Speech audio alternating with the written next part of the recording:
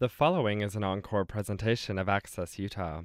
However, you can still participate in this conversation at upraccess@gmail.com.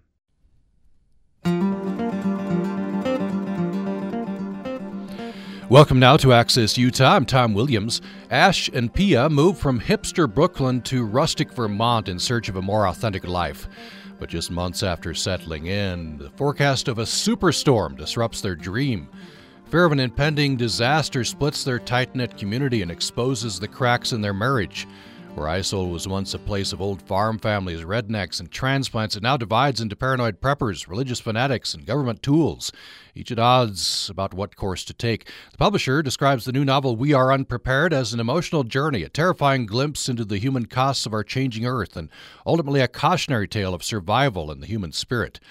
The author, Reilly, says her novel is in equal parts a small gesture of activism and a love letter to the woods she grew up in. Reilly is a former Treasury spokesperson under President Obama, Deputy Communications Director for the White House Office of Management and Budget, communicator for the Environmental Defense Fund, and producer for Vermont Public Radio. A native of Vermont, she's a UVM graduate with deep ties around the state. She currently lives in the Boston area with her husband and two daughters. Reilly, pleasure to welcome you to Access Utah. Thank you. Thank you for having me. I'm so grateful to be here. So the first question, of course, we're on public radio here. You worked for Vermont Public Radio. I did, yes. It was my first job out of college, and I was there for 3.5 years. It was an extraordinary experience. What did you do there?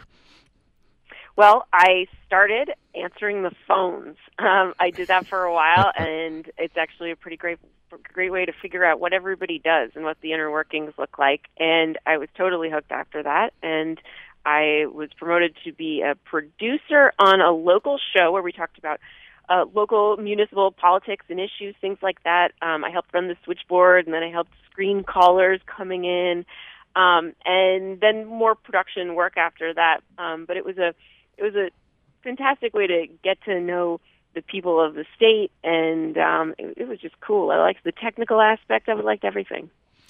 And I know, kind of insider in the industry, Vermont Public Radio has a great reputation, a great place to I guess cut your teeth there. You went on. I learned a lot from them. You went on to work in the White House, or at least for the White House. I did, yeah. You work in the White House? Mm-hmm. Yes, that's right. I was first I was in the Obama administration. I was at the Treasury Department, and then in the White House Office of Management and Budget, I was a spokesperson for fiscal issues, essentially. Now, I doubt you were rubbing shoulders with President Obama much, but I don't know. Did you encounter him from time to time, or? Yeah, from time to time. It's always a pretty thrilling experience to be in the room with a president. You don't usually. You don't get to be in that place without being a kind of an extraordinary presence. So it was a really cool experience. So now you're from Vermont, right? Grew up in I don't know if it's small town, Brattleboro. You described it as a hamlet. Right. Yeah, it's a funky little town in the southern part of the state, kind of artistic, kind of rural. It's got a great mix of people. So I'm a country girl at heart.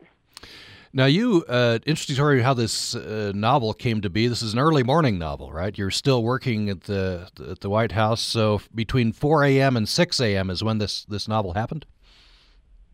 Yeah, I woke up very early and wrote a little bit every morning before I got on our morning White House communications call, and did that on my walk into work. So it was a rather exhausting year, but I just woke up one day and realized that I couldn't continue without doing it. This novel had been sort of brewing inside of me for a while, and it was time to just go. It wasn't a particularly convenient moment to start, but it had to be done. Mm-hmm. And you, in an interview you gave, you said there's a little insanity involved in any writing. Yeah, I mean it's not all that logical. There's a lot of sleep lost, and you have to. I think some of it is a little obsession. Really gets you out of bed and keeps you going, particularly before the path to being published is a tough one. It takes a long time. You get a lot of no's, but a little of that insanity and passion, I guess, is the complimentary word for it. It's a nice thing to have. Actually, it feels good even when it's hard. What was this impulse? What did you want to accomplish with the novel?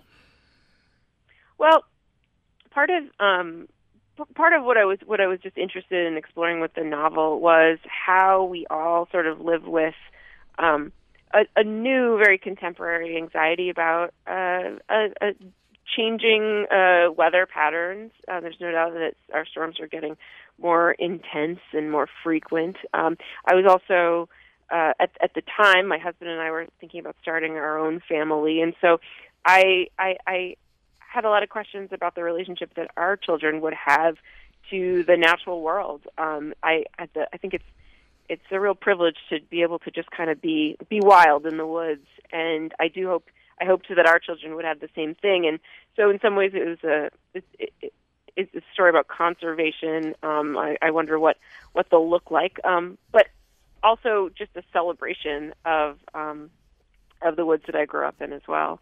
And you guys know, because it's a wildly different landscape, but boy, it's a breathtaking one in Utah. And it seems like you're connecting the dots here. And I think a lot of our audience would go along with you between it's a landscape you love, right? And therefore you want to protect, and that's part of the worry, right? I wonder if you could tell me about the landscape there, the woods that you love. Yeah. Well, our mountains are smaller than you guys make them, but there's the part of the story is actually set in a part of the state called the Northeast Kingdom, which is right up in the corner. It's almost in Canada. It's about 20 minutes from Canada. I grew up going to this modest little family. I think it started as a hunting cabin, and it was just really a cabin on a lake. And it's a lot of evergreen trees, old growth forests, and there are families there that have been there for generations, and there are some wacky newcomers, and everybody's kind of coexisting nicely. It's actually, in many ways, I think the mix of old and new probably resembles a lot of the great parts of Utah as well. And one of the things that happens in this story, as this great weather forecast comes in and everybody fear starts to mount, is some of those that cohabitation that was going so nicely. Lines start to draw, and the fear kind of brings out some harder lines in folks. People kind of divide up into their respective corners. And you write that the fear of what's going to happen can be already damaging, let alone what's the devastation that comes. Yeah, it's really a story about who we are at our most frightened moments, what we turn to, the things that comfort us, the things that explain what's going on. And I think all of the characters in the story, who they each kind of turn to different things, but I found all of those things to be at times relatable and appealing in their own way. And so I got to kind of try on all these different worldviews as I was writing the story. I'm a pretty optimistic person in the end, so I think that comes through. But fear does interesting things to us, and it's not in this story. It's not the kind of immediate fear that would trigger a sort of fight or flight response. It's the more corrosive, slow, looming anxiety, and that has a way of creeping into our behavior and our relationships. So I didn't really intend to write a story about relationships in this way, but as I kept sort of peeling back the layers of that onion, that's where it took me. I wonder if you'd read the prologue for us. This is just one page long, and you get into some of these issues here. It would be narcissistic to assume that the earth conjured a storm simply to alter the course of my life.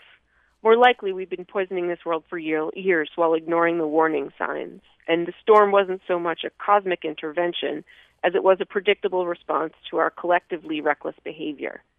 Either way, the resulting destruction to North America and our orderly life in Isole arrived so quickly that I swear we didn't see it coming.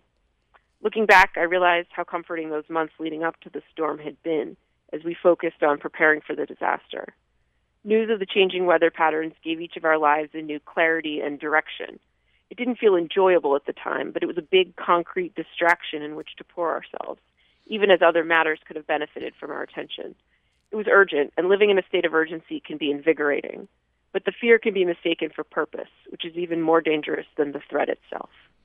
That's interesting. Fear can be mistaken for purpose. And I wonder if you think that it's longer term, right? There's just a few months that they have to get ready in the novel for the big storm. Mm-hmm. But if you take this on a bigger scale, if you believe that bigger storms are coming and adverse weather is coming and perhaps disaster is coming, if of course isn't changed, I guess there can be numbness, I suppose. But do you think at least some of us are mistaking fear for purpose? Yeah, and some of the characters in the story, they start to shape their lives around being prepared for calamity, which there's an argument to be made that's a very logical thing to do, and it's foresight. On the other hand, how do we all live fully in the present and hopefully if we're preparing for disaster? I mean, at some point you wonder, are you hoping for a disaster just to make it all worthwhile? Yeah. I guess there'd be some people that would fit in that category. Yeah, and that makes me think. Go ahead. Oh, I was just going to say, as I researched the book, there's a group of folks in this story called preppers. I'm sure you know of them. It's just a sort of unofficial, self-identified group of folks that exist most on the internet, kind of disaster preparedness enthusiasts, and it was so interesting to go down the rabbit hole and learn more about preppers and the prepper lifestyle. And there's a range, of course. At one end, it's just folks who want to be more self-reliant and get off the electrical grid, maybe put some solar panels up. And at the other end, it's wildly paranoid. And so I had to kind of ask myself, whereas everybody gets to decide where the line is, between being prepared and being consumed by the expectation of disaster. Do you have preppers back east? We're familiar in the West with, it used to be called survivalists. Right. Right. The stereotype is living out in a bunker, somewhere with a bunch of guns and an element of paranoia. There are others, kind of a substrain that just want to get off the grid. Mm-hmm. I mean, we've got. I think we've got all those varieties. The survivalists, I do think there's probably a stronger contingent at West, just based on my sort of unofficial research, but they come in all flavors too. I knew folks growing up in Vermont who wanted to live completely off the grid, credit card free, no, entirely self-powered. And they were more of a hippie variety of them. And it's like, as I was doing this research, there was stuff I saw where I thought, boy, that's so cool. I'd like to know how to do this. I'd like to know more about renewable power at the basic domestic level and growing more food. And so there's a really appealing logic to some of it. And then some of it can creep into a little wackier, I would say. But I went in without any biases about it because I think it's a very natural human impulse to want to be able to take care of yourself and your family too. No, reaction perhaps to this book would depend on where you stand on climate change. I would imagine. A lot of people just don't think it's a real thing. Other people are very worried about it. But I wonder, in a certain sense, if you think it's a really big problem, you're worried about it, would you say we should all be preppers in a certain sense? I think the better. I think the better sort of preparation is a longer term kind, where we look at how public policy affects emissions and things that are contributing to climate change down the road, the stuff that'll help make the world a little cleaner and safer for our children. I'm not terribly prepared still, even having done all this research. But the book itself, it is true. I am I'm an environmentalist, and I'm a firm activist on the climate change front. But it's not an overtly political story. In fact, I think the term climate change is only in the story once. I think I would be thrilled to talk to somebody who doesn't concur with this science on man-made climate change, who reads the book, because I think there's also room for discussion. It's really a story also about how humans respond at times of fear in a lot of ways. It's definitely not a partisan story, and I think it in many ways is larger than any political debate in the country right now. This idea of how do we turn to a kind of rugged individualism or a more communal and collective approach to solving our problems? Yeah, I should point out to make clear that it's a really good story, and as you've said, people don't want to be preached to in their fiction. But there is a term, and I don't know if you embrace this, cli-fi. Yeah, I learned about it after I put the book out. It's interesting. So climate science fiction, I guess, or climate fiction. That's what this is talking about. It's sort of an organizing term for books that are coming out that have climate change at the sort of front and center in them. I didn't even know that it was a trend while I was writing this, and it's not. It sounds like sci-fi, but I think it just describes any kind of fiction that addresses climate change in some way. So I think hey, if it helps you helps explain an emerging trend, I'm all for it. Yeah. Let's take a break. When we come back, we'll get into talking about the main characters, Ash and Pia, who are from Brooklyn, right? Brooklyn hipsters, and I think they're both from Vermont, so they go back. And this, as the novel opens, they're 3 months into this bold new life where they're going to go back to and live in Vermont. And I'll have you read page 19 there as well. Following the break, we're talking with Meg Little Reilly. Her novel is We Are Unprepared. More following the break. This is Brian Erickson and Bringing More to Life. Patients have the right to make informed choices about their health care. This means that you should be offered the opportunity to compare and make choices that suit your needs. Choice includes the right to select the services you use from hospitals, clinics, doctors, physical and occupation and speech therapists, rehab centers, independent and assisted living centers, home health and hospice agencies, and pharmacies. Information is available to explain your options. If you or a parent are not offered a choice, it should be explained why. Ask questions. Start the conversation now to bring more to their lives. Support for Bringing More to Life on Utah Public Radio is made possible in part by our listeners and the Sunshine Terrace Foundation in Logan, advancing wellness, independence, dignity, and comfort. Information at sunshineterrace.com.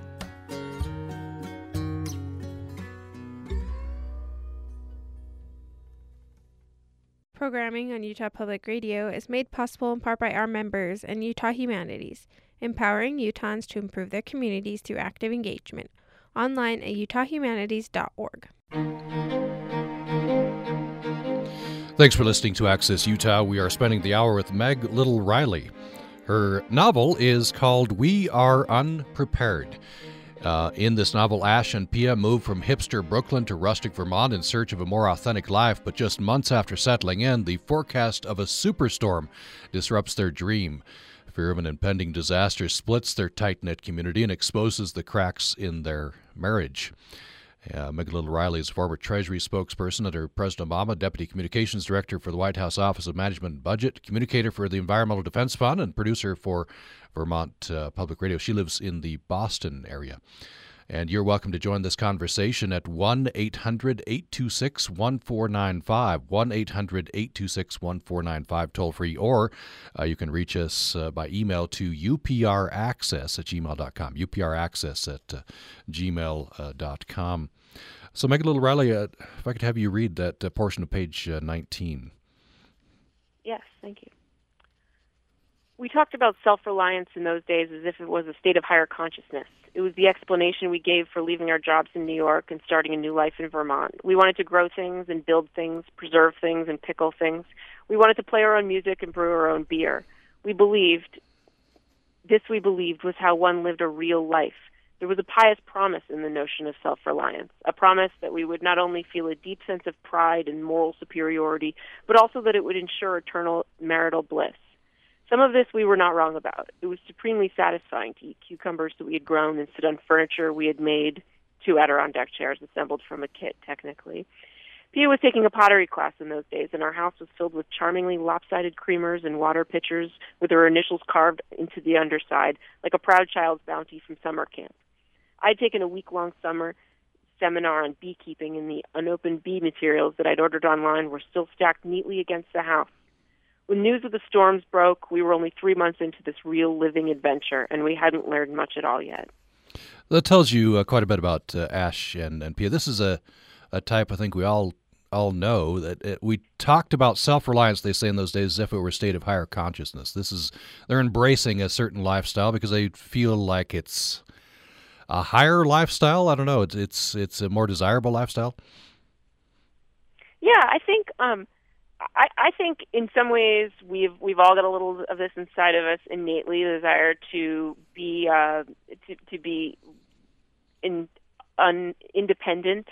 And to do it for ourselves, but I also think that some of it is a pretty modern trend too. There's, people in their 20s and 30s. There's sort of a modern back to the land movement going on in different parts of the country. You guys, I know, people who just want to live in a beautiful place, a simple life, certainly go to Utah, and Vermont's another place like that. So it's a little bit human nature, and I think a little bit of a commentary on our times.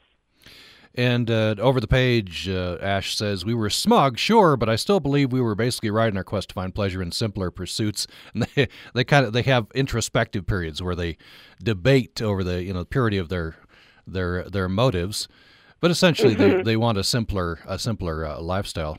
They're just 3 months in, and reports start surfacing of a superstorm. Did you research superstorms? Yeah. So for the initial forecasts are just for a big storm season, and then those get more refined and specific as time passes. As I conceiving of this storm, I looked at all of the sort of the worst case scenario storm forecasts for all the big storms we've had in the last 10 years, and I dialed them up like 1 degree or 2. But I wanted it to be within the realm of plausibility. So this is a bigger storm than the Northeast has ever seen, but it doesn't read like science fiction, and it is not. Mm-hmm. I actually, as one of the things that inspired the story was in my final months in my final year in the Obama White House.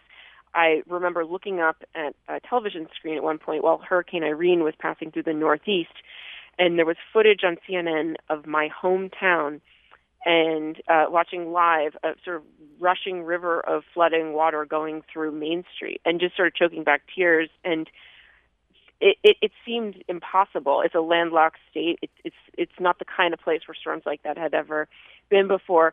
So that was a pretty extraordinary moment, and it really stuck with me.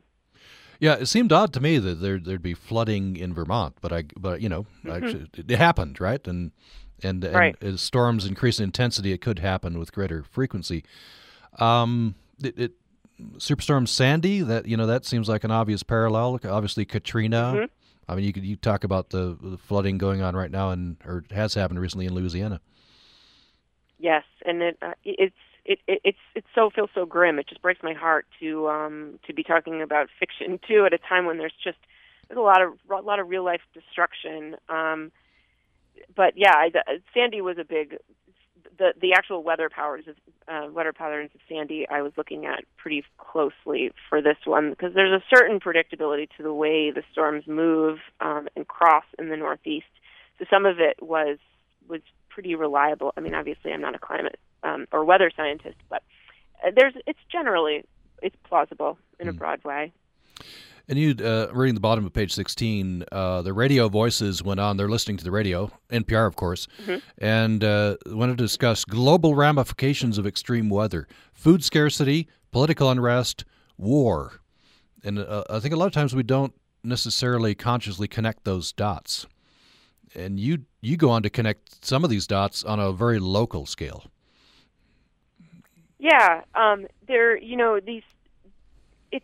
it's pretty astounding that these things, we know they sort of happen in remote places, but sometimes they happen right here. Is the flooding that's going on right now in Louisiana, and certainly things we've seen in the past with Hurricanes Katrina and Sandy.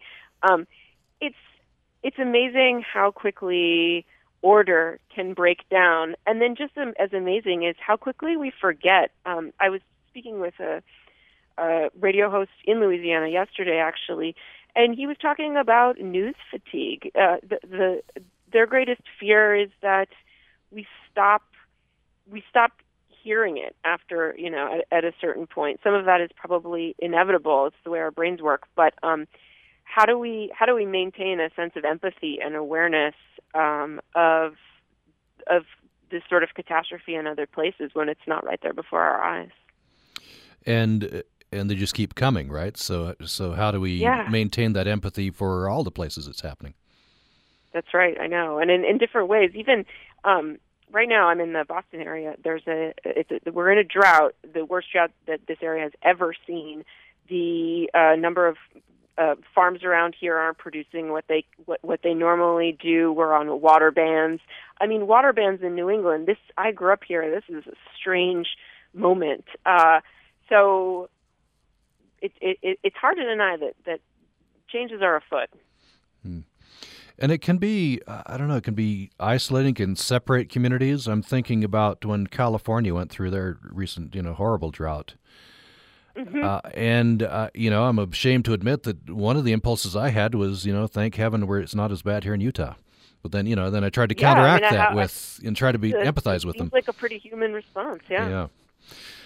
So you read a lot about fear and what fear does to people.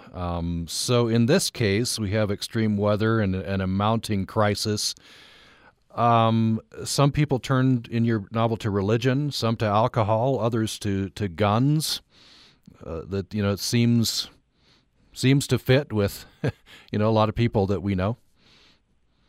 Yeah, and I don't mean to imply that those are all those are equatable things. In fact, in the story, the religion that it refers to is a kind of false prophet who comes through peddling a variety of religion that could make him quite rich. So I think religion can also be a force for incredible strength and goodwill in times of crisis. But in this case, it's something someone with darker motives is taking advantage of people's fear, and I also felt a sense of sympathy for the people who were taken by him, because I think it's easy to look for explanations as well, just as it's easy to understand the folks who turn to more chemical vices. Fear is hard. And of course, we don't have to have an impending crisis. We face fears every day in our lives. This is just taking it to an extreme, I suppose, and facing it as a society. It's interesting. I don't want to give away too much, but the mayor, is trying to rally the community, and then there's a prepper group, and Ash and Pia are kind of pulled in different directions. Yeah, that's right. All the big cleavages in the community, they're coming right down to the domestic level for them, because they're picking sides that aren't it's driving them apart at home as well. And one of the big questions facing the folks in this town is whether they can all get together to help alleviate some of the expected flooding, but it requires a real communal approach to things. And for some, that doesn't seem logical. It makes more sense for them to look inward and batten down their own hatches. And so that's another kind of question of what's our worldview? Mm-hmm. How do we want to respond at moments like this as individuals? And it's the worldview we have inside, right? That's how we respond. Yes. Right, exactly. And so it was interesting to me reading, the book that in some cases, in some ways, society is fragile, isn't it? We agree to get along, and then if pressure is put at pressure points, that's when the real test comes. Yeah, that's so beautifully put. That's kind of sums it all up, actually. And it's fragile. Our nerves are fragile. I think our own sanity can be a little fragile at times, although we can bolster it with good relationships, good habits, all that stuff that we already know is what we believe in this world. But we're all fragile as individuals, and order is a little more fragile than we'd like to believe. As somebody who worked in government, I tend to think that the government has things running fairly well. So it was kind of interesting to go down this path of writing this story and have to acknowledge that may not be so. I actually, while it was probably early on as I was writing this story, we had a big snowstorm come through Washington D.C. It was called Snowpocalypse at the time. Mm-hmm. Can't remember what. Yeah, I remember that. Was yeah. called. Mm-hmm. It was wild. I mean, we got like 3.5 feet of snow in 3 days. I've never seen anything like it in the Mid-Atlantic, and everything shut down. Everything. There were schools that didn't open for 2 weeks, and the public transportation was just at a standstill. It was really nuts, and it seemed particularly nuts because this is where all of our elected officials spend most of their time, and in some ways, it also is a reminder that the best way to get the attention of our elected officials is to, make their Amtrak trains stop running, right? When it's right there before your face, it's hard to turn away. Mm-hmm. And it felt a little Banana Republic for a while. It tested one's faith in government. Yeah, a real pressure point, yeah. Yeah. I wonder if you'd go with me just a diversion into current politics, because it feels like in this endless, very unusual campaign that there's some social fraying going on. I'm reading reports that the friendships are being destroyed on Facebook at a record rate during this political season, and I don't know what this. I don't know what relating this up to pressure points that might come with extreme weather or extreme anything that puts pressure on our society. Yeah, I feel like that anger is coming from a place of fear, and unfortunately, the national political discussion, the entire campaign feels like both campaigns, the whole discussion of political campaigns feels like fear is the only weapon being used at the moment on both sides, and it definitely brings out the worst in all of us. And I don't think there's as much to be frightened of as the national news would tell you most of the time, and the things coming from both political parties. I think things are actually. I think humans are better than the way it all looks at this particular moment. Mm. Yeah, there is, it's been studied, right? The local news effect. The local news effect. Yeah. And that's one of the reasons why it was nice. It's nice to write about a community, having grown up in a small community. I think even when things are pretty dark at a national level, when you wake up in the morning and you have to see your neighbor who votes in a different way from you at the grocery store or at church or at picking up their kids from the same school, I just think that civility is so much more important. And at the community level, people still know how to be kind to one another. And I think the internet is not a great example of what humanity looks like right now, because the anonymity really enables some dark stuff. But boy, I do have a lot of faith in the interaction at the community level. So should I disconnect from Facebook and go run for school board? What do we do? We probably all should, but I'm crossing my fingers that this all ends soon. I'm really looking forward to late November when as somebody who came from politics and government, this is the most joyless moment in politics that I can remember. I am disheartened. I have nothing hopeful to say about it. Yeah, maybe this Thanksgiving will be especially joyful because this, that's what we'll be giving thanks for. Our long national nightmare will be over. Just one more political side, and we'll get back to the book. Working in the Obama White House, I wonder, and I'm sure you never sat down with President Obama and had him, bare his soul to you, but it seems like this phenomenon where the party out of power just refuses to accept, that the other party won the White House, and it just seems to have been ratcheting up the last few cycles. It's certainly true with President Obama. There's a whole subset of the country who just did not accept, President Obama. That's where you got the whole birther movement and the like.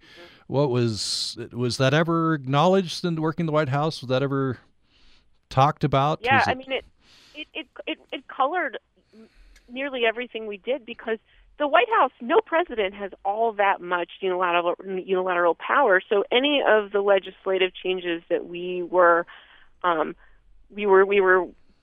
to advocate for, we needed Congress for. And obstructionism doesn't yield good governance, regardless of which side it's coming from. And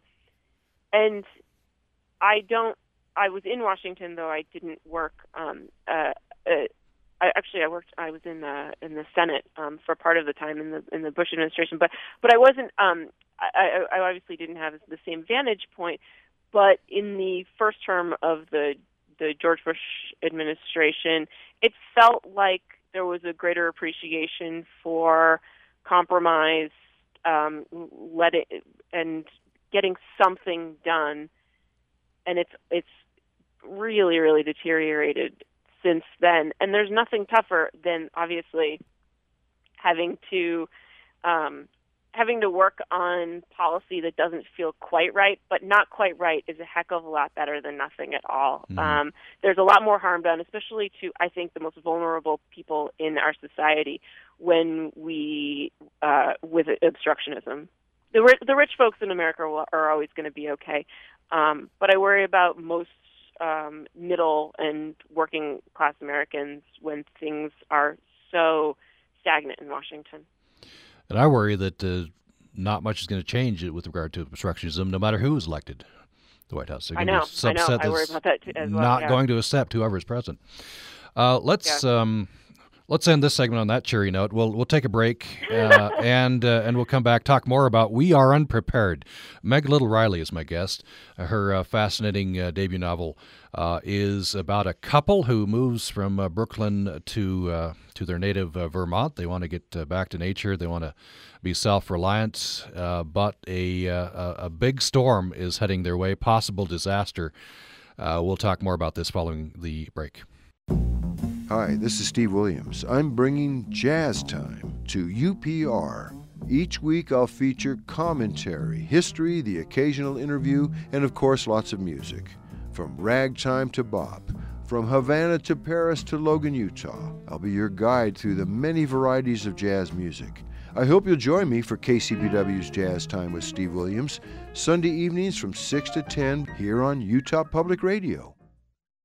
Support for legislative programming on Utah Public Radio is made possible in part by our members and USU's Provost's Office Center for Women and Gender, offering an undergraduate minor and graduate certificate in Women and Gender Studies. Information at cwg.usu.edu. Programming on Utah Public Radio is made possible in part by our members, and support for science reporting on Utah Public Radio comes from the Utah State University Ecology Center, providing training opportunities for today's science communicators one story at a time. Thanks for listening to Access Utah. We reached our last segment with Meg Little Reilly. Meg Little Reilly worked in the President Obama's White House for the Treasury Department, also the Office of Management and Budget. She was a communicator for the Environmental Defense Fund, was a producer for Vermont Public Radio. She's a native of Vermont, a UVM graduate, and she currently lives in the Boston area with her husband and two daughters. Her novel, a fascinating novel called We Are Unprepared. It follows Ash and Pia as they move from hipster Brooklyn to rustic Vermont in search of a more authentic life. But just months after settling in, the forecast of a superstorm disrupts their dream. And as the storm approaches, the town is dividing into paranoid preppers, religious fanatics, and government tools, each at odds about what course to take. And Meg Little Reilly says her novel is in equal parts a small gesture of activism and a love letter to the woods she grew up in. Meg Little Reilly, anytime we talk about preparedness, emergency preparedness, I always connect this. We think about this. A lot of people think about this in Utah in connection with the LDS Church, which preaches preparedness, wants their members to have a supply of food and supplies in case of disaster. I wonder, as you've thought about, and the title of the book, We Are Unprepared, of course that cuts many different ways. What have you come to with personal preparedness after you've researched this book? Well, I think I'm certainly personally always drawn as somebody who grew up in a rural place. I do love the idea of being pretty self-reliant. I am far less than I would like to be, but I am very interested in some of the easier aspects of modern homesteading. I try to make as much stuff as I can at home, grow some stuff. I'm not great at it, but I'm always trying a little bit. But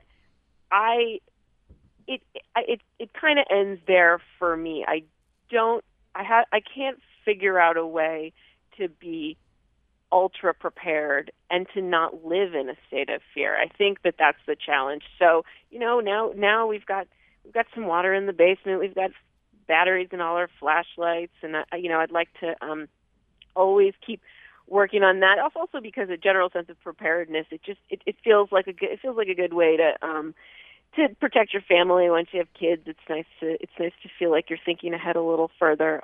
But I'm not terribly prepared. I think in the end, I also come down on the side of I think community and faith and family are going to be as important as that water we keep down in the basement on some level. So I live probably more in the moment than one would think from reading a book like this. Yeah, I can understand that.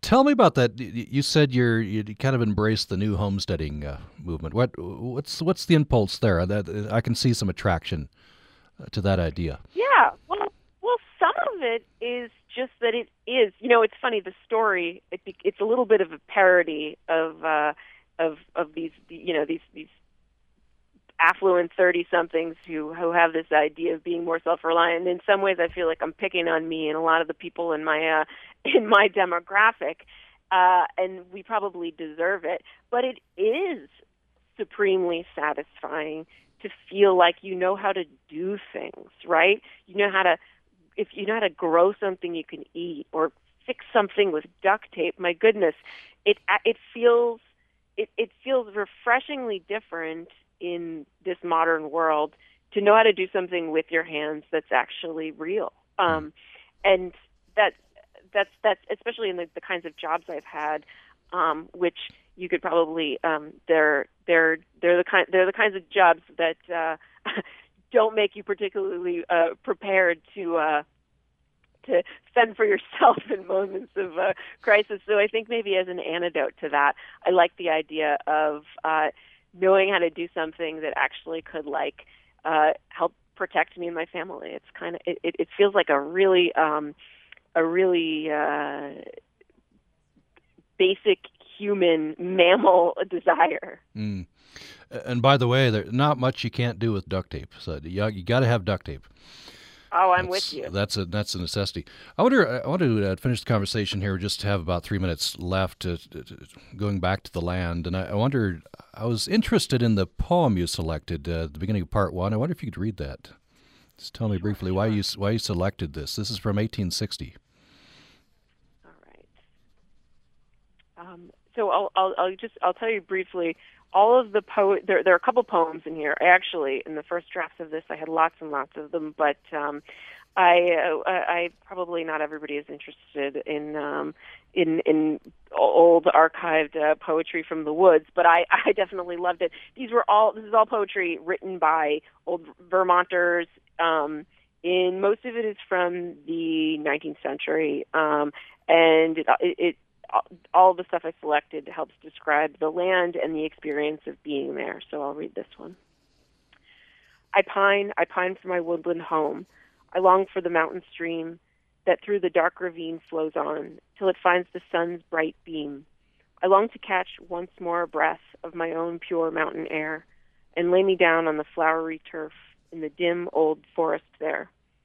Oh, for a gush of the wildwood strain that the birds sang to me then. Oh, for an hour of the fresher life I knew in that haunted glen. For my path is now in the stranger's land, and though I may love full well their grand old trees and their flowery meads, yet I pine for thee, sweet dell. I've sat in the homes of the proud and great, I've gazed on the artist's pride, yet never a pencil has painted thee, thou rill of the mountainside. And though bright and fair may be other lands, and as true their friends and free, yet my spirit will ever fondly turn, Green Mountain Home, to thee. And that poem is called Green Mountain Home, and it's written by a woman we know only as Miss A.W. Sprague of Plymouth, Vermont, published in 1860. And I just love the exuberant adoration for the land and the smell and the air. That speaks to me. And it for me, maybe this is part of what you were going for. It underscores the universality of this impulse, right? What the land and landscape does for us, and that we internalize this. I'm guessing you carry your Vermont landscape around with you. Absolutely, it does. It becomes a part of who you are, and it shapes who you are. You guys know, it being from a beautiful and rugged place. It really is a part of you. Just a minute left. Are you working on something new? Yes, I am. I should have, hopefully the next one will be out in the next 12 to 18 months. It's going to be set in a different place. The natural world will certainly play a role, but very different themes. Still some contemporary issues, but that's where the similarities end. So I'm excited to talk to you again one day. All right. Sounds good. In the meantime, We Are Unprepared is out, getting good reviews. Meg Little Reilly is the author. Thank you so much for joining us today. Oh, thank you so much, Tom. I really had a great time. And thanks for listening to Access Utah. In a very short period of time, we will start to live inside our screens. You get this feeling of what's called presence. Where did you guys get this? It's totally convincing. Whoa. Virtual reality actually mirrors the way that you see the world in real life. Screens have already changed us, and it's about to get crazy. Next time on the TED Radio Hour from NPR. Join us Sunday afternoon at 2 on Utah Public Radio. We go now to commentator Gina Wickwar. I'd like to introduce you to Nachum Yardeni, our Israeli tour guide we spent nearly a week with in Jerusalem. Really, you ask? Yep. We left Christmas Day from the freezing, blizzarding Salt Lake City airport, underwent at least 2 de-icings, and then finally took off on the first leg of our journey to the Middle East. I'll leave out all the parts about missing our plane connection to Tel Aviv because of the snow and the de-icing, having to spend Christmas night in a Toronto hotel, and then having to be rerouted through Frankfurt to get to Israel. You really don't want to know the details, though I will add that we'd become so jaded by the time we landed at the raining cats and dogs Ben Gurion Airport, we didn't even blink when we learned our luggage was lost somewhere in the bowels of Air Canada. After filling out forms with the lost baggage folks, we dejectedly plodded our way to the main terminal area, wondering if anyone would be there to greet us a day late and wearing 2-day-old clothes. But the happy face of Nachum warmed our hearts as he greeted us. Waving a placard with our names on it, he shouted, "Shalom!" grabbed our carry-ons, and shepherded us to his van. Within moments, we were on the cold and rainy highway to Jerusalem. He dropped us off at the King David Hotel and promised he'd meet us in the lobby at 8 a.m. sharp. And he did. There were 2 other couples joining us on this pre-Egypt foray into Israel. One of them had arrived on time a day and a half earlier and had already explored Bethlehem in the rain and cold. The other couple had arrived even later than we did the night before. Their delay had also been an Air Canada fiasco, so there was a bit of anti-maple leaf muttering. But Nachum more than made up for our early pains. The day was bright and clear and chilly. Bundled in our fleece jackets, we got in his van and began the first of several full-day explorations. Jerusalem, they say, is one ancient city, 3 major religions. Even if the purpose of a visit isn't a religious one, you can't but succumb to Jerusalem's beauty, its history, its centuries of tradition. I'll talk later about the Jaffe Gate, the Wailing Wall, the Via Dolorosa, and much, much more. But I want to leave you today with this observation. A religious Jew with vast scholarly knowledge of his people's history and the Old Testament, Nachum also displayed a sweeping comprehension of Christianity. He easily recalled pertinent New Testament passages, quoting them with such feeling and verve, the 6 of us felt like Sunday school naïfs. Even more beautiful, Nachum's appreciation of our, quote, new religion reinforced that special Christian Judaic heritage we all shared. It was truly a wonderful beginning to our Israeli adventure. This is Gina Wickwar.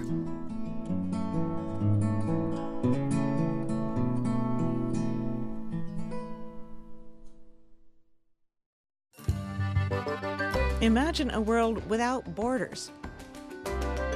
Nations spend so much time and energy policing and controlling borders at the cost of so much human suffering. Why should so many people's fates be determined by the place they were born? Rethinking Borders, next time on To the Best of Our Knowledge from PRI. Join us Sunday morning at 9 on Utah Public Radio. Next time on Ask Me Another, we know you go down television streaming wormholes. We know you're feeling separation anxiety from your remote control. You know what? We're going to reward your winter television dependency because we have actor Zazie Beetz, who stars on the Golden Globe-winning television series Atlanta. So join me, Ophira Eisenberg, on NPR's Hour of Puzzles, Word Games, and Trivia. Join us Saturday morning at 10 on Utah Public Radio. When I was leaving, I said, "Speedy delivery, Mr. Rogers." And he said back to me, "Speedy delivery, Mr. McFeely." And it's been my catchphrase for 40 years. Join us next time for more true stories told live. Mr. Rogers, Bellevue, supermarkets, and Coney Island. That's the Moth Radio Hour from PRX. Join us Saturday night at 6 on Utah Public Radio. Support for legislative programming on Utah Public Radio was made possible in part by our listeners and the USU Provost Office Center for Women and Gender, promoting discussion and research on gender issues and the intersection of social justice and culture. Information at cwg.usu.edu.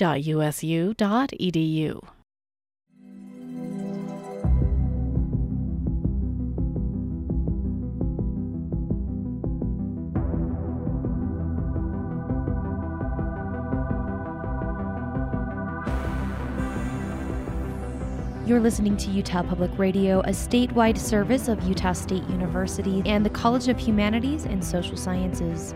KUSR Logan, KUSK Vernal, KUSL Ridgefield, KUST Moab, KCEU Price, KUSU FM Logan, also heard at upr.org.